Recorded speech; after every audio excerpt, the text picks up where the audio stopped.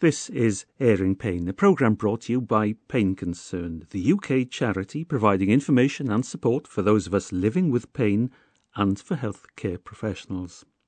I'm Paul Evans, and this edition of Airing Pain has been supported by the Agnes Hunter Trust. A carer or family member who's really supportive, understands what they're doing, can really help that person.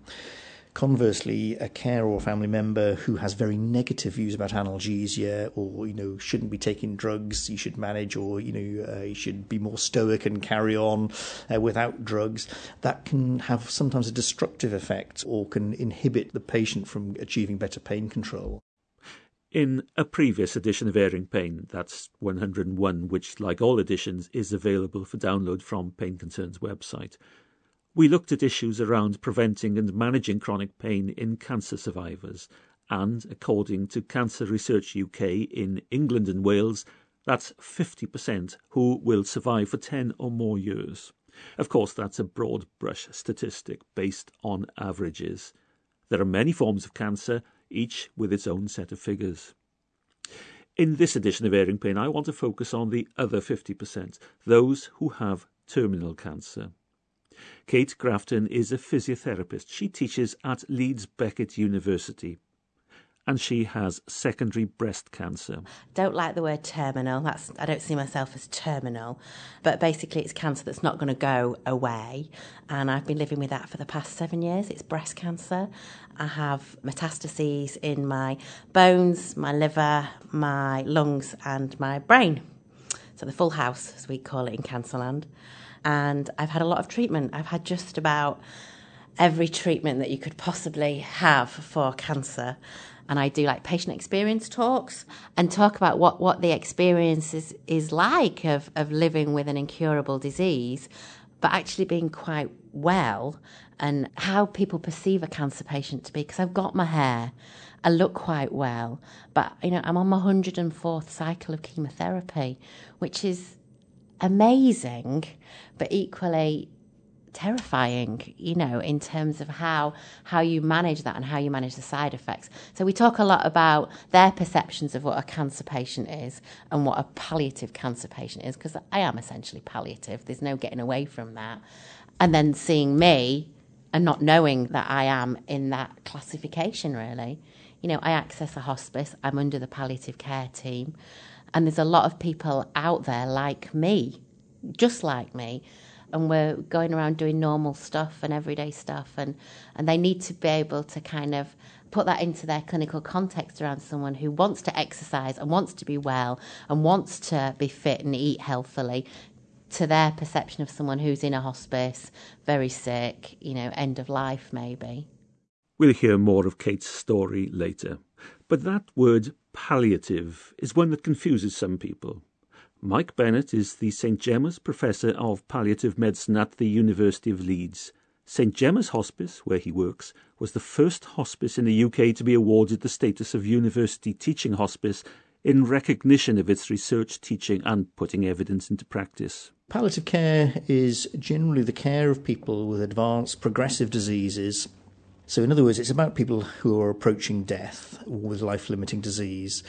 And it's really supporting those people and their families around them in managing that process. And of course, that process can throw up physical problems like pain, sickness, breathlessness, of course, and a host of other problems, but also psychological, worries, depression. Carers often need support. There are other sort of social issues about planning for bereavement or planning in advance where that person wants to die, and having quite sort of difficult conversations sometimes. But nevertheless, all of those things, by talking about it, by planning ahead and resolving as many problems, we can hope to enhance the quality of care of people in that process. We can't extend life, but neither do we try to hasten death. It's all about improving the quality of remaining life. For all cancers, pain is probably the number one concern that people have when approaching the end of life, particularly with cancer. We know that about half of all people will experience some sort of pain. Sometimes up to 2/3 of people will experience some sort of pain. And probably in about half those patients, it will be of moderate to severe intensity at times. So it's a significant problem. We also know, unfortunately, that despite the availability of drugs and access to services, that at least 1/3 of people will be undertreated for their cancer pain. In other words, they're not receiving the sort of optimum medicines and care and approach that would at least control their pain a lot better. So they're undertreated. So even in a country like the UK, there is still undertreatment, and we can do better, I think. So for people, say, with, or you mentioned prostate cancer, who can live for years and years and years with that, you're talking about long-term chronic pain. That's right, yeah. Or pain that may develop into long-term pain. And that itself opens up a different issue, which is traditionally an approach to cancer pain has been based on the World Health Organization's analgesic ladder, this sort of stepwise approach of increasing strength of analgesia. And back in the 1970s and 80s, when that concept was developed, virtually all cancers led to death within a few months, and it was appropriate to that sort of point. But increasingly, when some people are living for years with bone disease or liver disease from their secondary spread of their cancers, the idea that long-term strong opioid treatment is correct for that group of people is being questioned now. So opioids are safe and appropriate medicines for relatively short-term periods, for weeks and months, but maybe not so for people who are facing many years of chronic pain. And certainly outside of the cancer context, the idea of long-term treatment with strong opioids, I think that the medical profession is moving away from that, really. I think because of the long-term effects of opioids on immune system and hormone imbalances, but also the growing research that suggests that long-term over many years, opioid treatment may not be associated with improvements in quality of life, and actually it's probably safer to be without them, I think. There's always a trade-off between whether a patient would want as much treatment to just relieve the pain completely and will trade side effects like drowsiness or put up with lots of burdens of treatment in order to be rid of the pain. Whereas at the other extreme, some people don't want anything that's going to make them any sense of drowsiness or tiredness or affect their activities of daily living, and they will put up with more pain in order to avoid burdens of treatment or side effects of treatment. Most people, of course, sit somewhere in the middle, and it varies as well. There are some days that people want to sit on the settee and just be a bit more tired to be relieved of their pain. Other days people want to be more active, and so will take fewer medicines or lower dose in order to put up with more pain, in order to be more active and get to the shops or see their grandchildren, for example. It's that balance of whether the treatment is worse than the condition, yeah, and how you make those decisions is very, very important. Exactly, and I think some of that's about understanding what's important for the person in terms of what are their goals, what are their expectations as well. So setting expectations, firstly, about control of pain before relief of pain. We all want relief of pain, but actually trying to bring better control of the pain is the first sort of step. And so setting expectations around that initially, and actually thinking, well, what might better control look like? And if that allows a person to move around their house a bit more easily, or sleep, even just sleep more comfortably at night, breaking down those goals into small steps is a way of ensuring that you might realise those goals more quickly, as opposed to saying, well, let's relieve pain completely forever. That's very unlikely to happen in many situations. I haven't had that many symptoms from my actual cancer. I wouldn't have known on diagnosis that I had cancer everywhere. I was diagnosed secondary from the start. So in terms of symptoms, like brain mets, no symptoms at all. The classic headaches and blurred vision and all of that. And I've actually had brain mets from the start. So I've lived with that for 7 years now. But they're my least of my worries. Now, some people say that the cure is worse than the disease. Does that ring a bell? It does, and some of the treatments have been more, what word do I want to use, challenging, let's go with challenging, shall we, than others. Chemotherapy for me, it's pretty much been oral chemotherapy. People perceive it as an easier chemotherapy because you're not having to sit and have intravenous drugs and you don't get as much nausea and as much diarrhoea. You get some, but it's actually a longer term. So they put you on that to try and keep you weller for longer, really. The brain radiotherapy was horrific, really horrific, and it affected me personality-wise for quite a long time afterwards. I became very sweary and quite aggressive, and, team meetings were really fun, actually. It was quite fun, wasn't it, Mark? And that wasn't that kind of person who I am, and that was very noticeable to other people around me. Physically, not many effects at all, but psychologically and kind of personality-wise, that was really challenging to go through that. The bone mets were very painful. My spine actually fractured, pathological fracture, and I ended up having spinal fixation, and that's left me with neuropathy. And they're not awful, they're just irritating, I think I would say. Irritating. That news, you have cancer, or your husband, your wife has cancer, must be up there with about the worst pieces of news you can have. Psychologically, that drags people down as well before they can make a decision about the pain. A diagnosis of cancer is clearly a bad news conversation. A number of cancers can be cured or put into remission, but that's something that you won't know until time passes, really. At that moment when you've been diagnosed, I think that, the world crashes in at that point, I think. So trying to cope with that existential threat, that you might die or, is a significant blow. Because what we're asking people after that is to, feel in charge or in control of their symptoms. And actually, that's probably a situation where it's very difficult to obtain that when you're feeling that my very existence is threatened. How do you help people regain control of their decisions, of their lives? I mean, all these things are in parallel, I think, but providing important information. So actually, what does this mean? What's maybe the prognosis? What might treatments offer? What are the likely chances of improvement? So just trying to help people orientate with a bit more information. I think alongside that, trying to understand their fears and concerns, talking that through. Sometimes those fears are very rational and appropriate. Sometimes they're irrational in the sense that they're very unlikely to happen, or it's an exaggerated sort of fear based on, what we think is, from a professional's perspective, about how their disease is likely to unfold. Alongside that, helping people maintain their daily activity, helping people to socialise, keep moving, if they're struggling to get out of bed. It's all about normalising things as much as possible, I suppose, and helping people function or get back into gear for a period of time. And the person with cancer, the family, the spouse, the sons, the parents, they can be an important part of the team. One of the philosophies of palliative care and healthcare in general, I think, should be that it's very difficult to isolate a person outside of their social network, their family support. So we see people as sort of parts of teams and units, and it's the family unit that we're trying to support.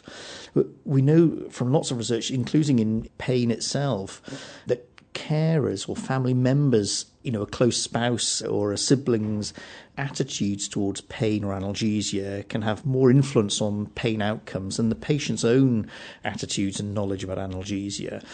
So carers are very influential, for good or for bad, in the sense that a carer or family member who's really supportive, understands what they're doing, can really help that person. Conversely, a carer or family member who has very negative views about analgesia, or, shouldn't be taking drugs, you should manage, or, you should be more stoic and carry on without drugs, that can have sometimes a destructive effect or can inhibit the patient from achieving better pain control. So trying to tackle the family unit, if you like, is probably a better strategy rather than just focusing on the patient alone sometimes. You look like a very settled person. Yeah. What techniques do you use to manage What it? do I use? I really like Kubler-Ross. Do you know who I mean by Kubler-Ross? So she's a psychologist that talked about different stages of the grieving process, but not necessarily towards someone passing away, grieving in a bigger context. And she talks about stages around anger, and I swing very much from denial. I live in denial a lot, to acceptance. And certainly this year I've had to have a lot of surgery and a lot of time off. And I know I've gone through all of those 5 stages. I do quite a lot of meditation. I do mindfulness. I try and eat as healthily as I can, but I don't really buy into all of the superfood things. I'm not a kale kind of girl. That's just not going to be me. I exercise, and I think as a physio background, I think I would naturally probably do that anyway. I get a lot of support from online support groups and from places like Breast Cancer Care, Breast Cancer Now. They run really good support groups. And I try really hard not to let the cancer become part of my life. It is my life. It's me, isn't it? It's part of me. But I changed my thinking on it a long time ago. Instead of trying to battle it and fight it and all of those kind of terminology that they don't work with me, I would say I'm more of a pacifist. So when I visualise my cancer, most people visualise, the chemotherapy going in and kickboxing and, beating the cancer up. When I visualise it, my cancer is truffles and the chemotherapy is like little pigs going around snuffling out the truffles. And I don't know why that came, but that's what happened when you do the visualisation techniques. And I like kind of sitting there, and when I'm kind of meditating, I think about the chemotherapy going in and getting rid of it in a peaceful way. I don't like the terminology around fighting and all of that. It doesn't wash with me, because you can't fight your own genetics. You can't fight your own immune system. And by that nature, when you die, you've lost a fight that you could never have won. And that kind of upsets me when people talk about that, because you don't fight it. There is no fighting. You just have to be at peace with it, really. Does that make sense? It does make sense. But you're using techniques that may be good for people with any long-term condition. I'm very lucky in the fact that I am a health professional and I know where to access these, and I read and I educate myself on what can help. I'm quite aware of the lure of a cure is great, but, there's a lot of charlatans out there. And there's a lot of vulnerable people out there that don't know where to go for help and, sit there for a long time. Sad state, really. And there is so much out there that can help, and that you have to be open-minded with this, because there is no definitive, this is what you will do to make you feel better about this. And not everything has worked. I tried something called the emotional freedom technique, where you do tapping and things. Not for me at all. I don't really like Reiki and massage, and the in thing at the moment is infrared therapy. Well, sitting in a sauna to me is no. Sweating in front of a load of people is not for me. But I think you have to find what works for you. And just because there's no evidence for it doesn't mean to say it's not going to help you. Kate Grafton.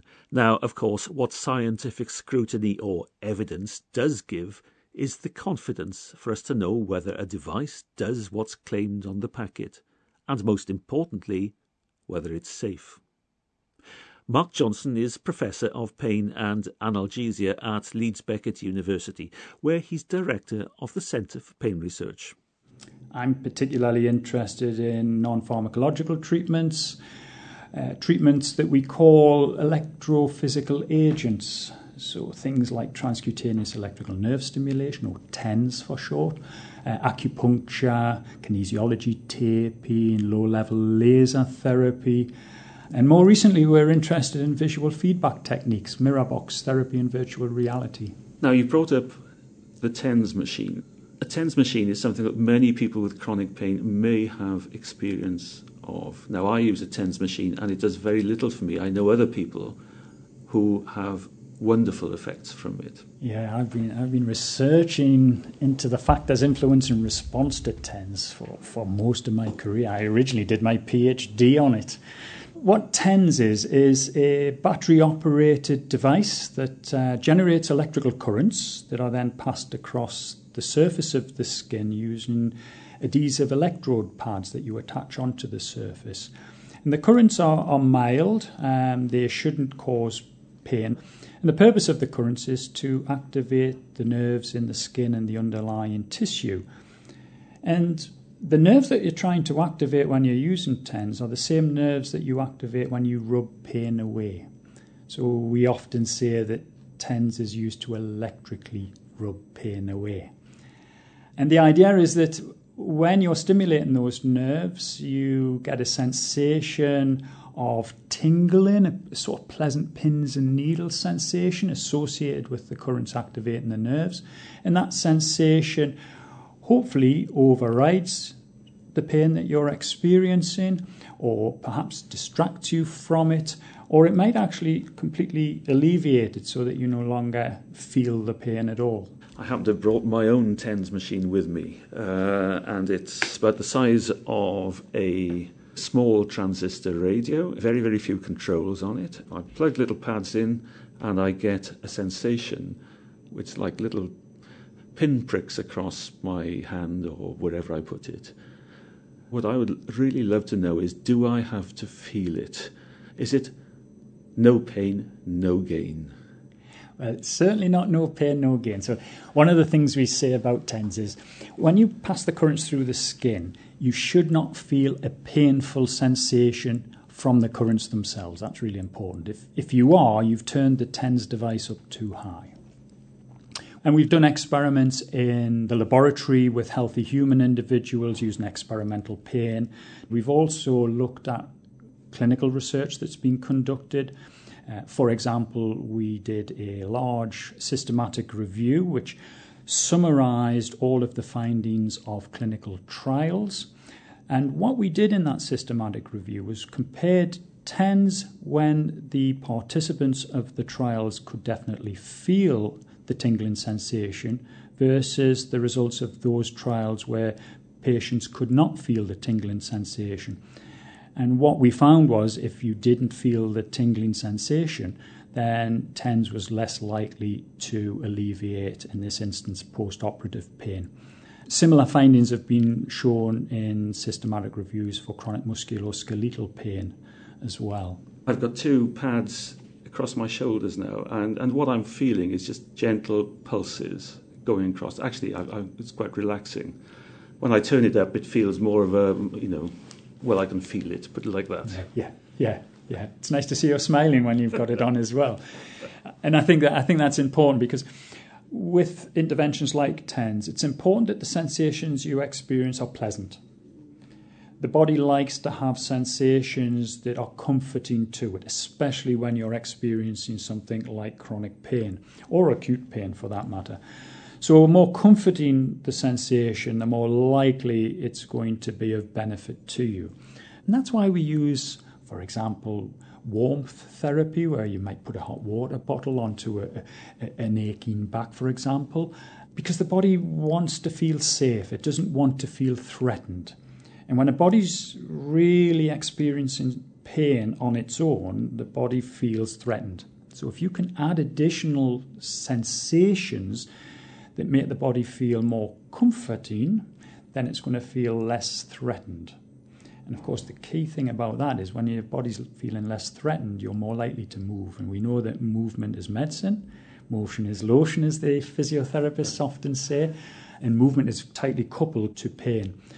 So we like using TENS for conditions where patients might feel frightened to move because when they move, it's painful. Well, if you put TENS onto that body site, you feel the TENS sensation so that when you start to move, the pain is in the background, which then reduces that fear of movement and that avoidance of movement.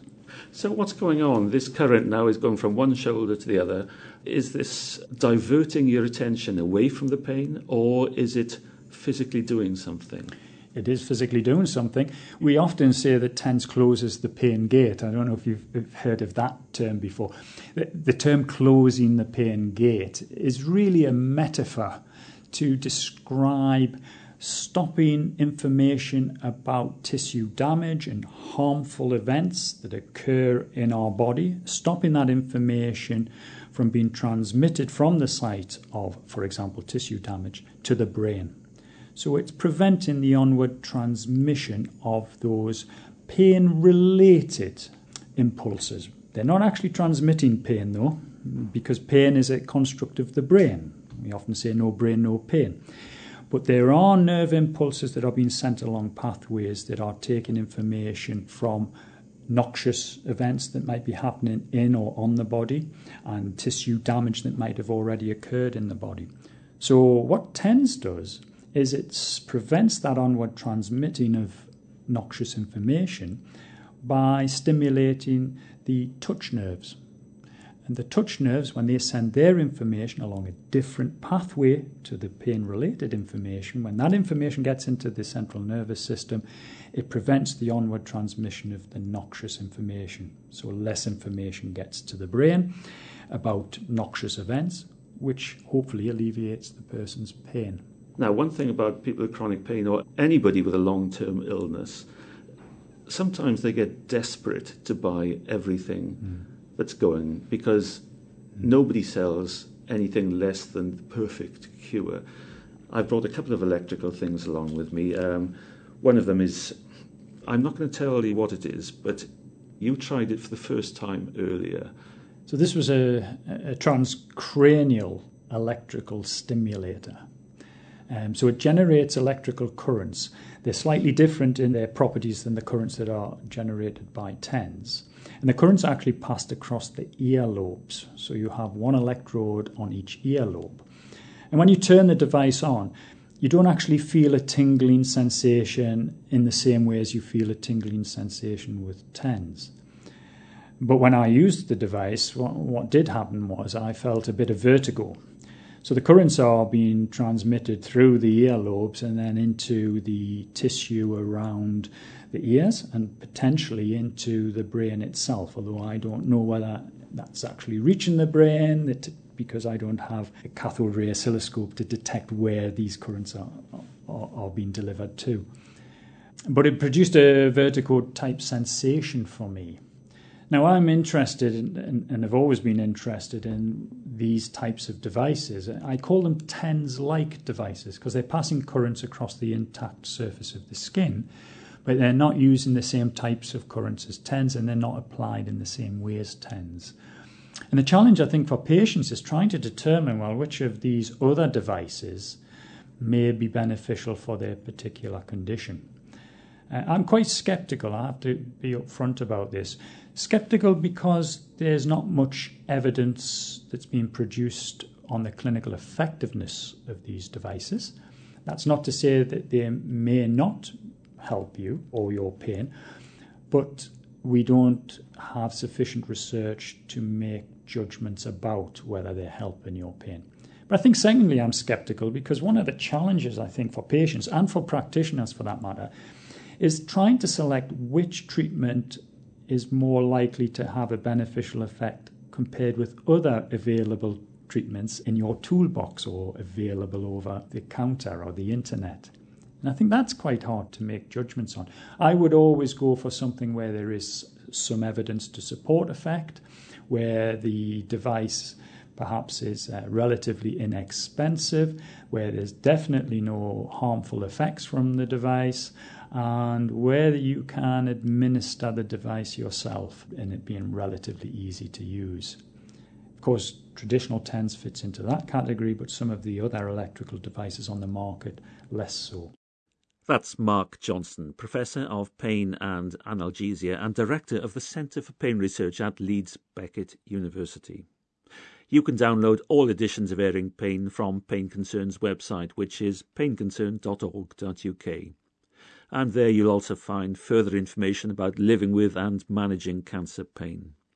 Of course, backing up what Mark said there, we in Pain Concern believe the information and opinions on Airing Pain are accurate and sound based on the best judgment available. You should always consult your health professional on any matter relating to your health and well-being. He or she is the only person who knows you and your circumstances, and therefore the appropriate action to take on your behalf. And if we or Mark still haven't convinced you on the importance of getting expert advice, here's Kate Grafton to finish this edition of Airing Pain. It's interesting, the support groups. There's 3 or 4 of us on there that are come from a health professional background, and a lot of people come to us and say, what do you think about this? And it's not for me to tell them what they should go away and do, but some things you have to say, actually, if you're getting that advice, is that person qualified? Have they got some knowledge of this? Or are they just trying to rip you off? And I always say, go to a qualified dietitian for food advice. Speak to your oncologist, speak to your breast cancer nurse and get some proper advice. I love my oncologist. He's mad. He's completely, and he's on my wavelength totally. But he laughs at me when I say, I'm doing this. And I'll go, there's no evidence for that. And I'll go, yeah, but it makes me feel better. And he's like, well, okay, as long as it's doing no harm, I'm not going to say no. And I will say to him, I'm not asking you for permission. I'm telling you I'm doing it, And he looks at me as if to say, but I would hope he would trust me enough to know me well enough now that I'm not going to do something stupid that's going to cause me any harm. I'm not going to sit and take, black Kosh-Ash or some weird homeopathy that's going to interact or do nothing to my chemotherapy, because I'm educated and sensible enough, but there are a lot of people out there that aren't educated and aren't aware of that.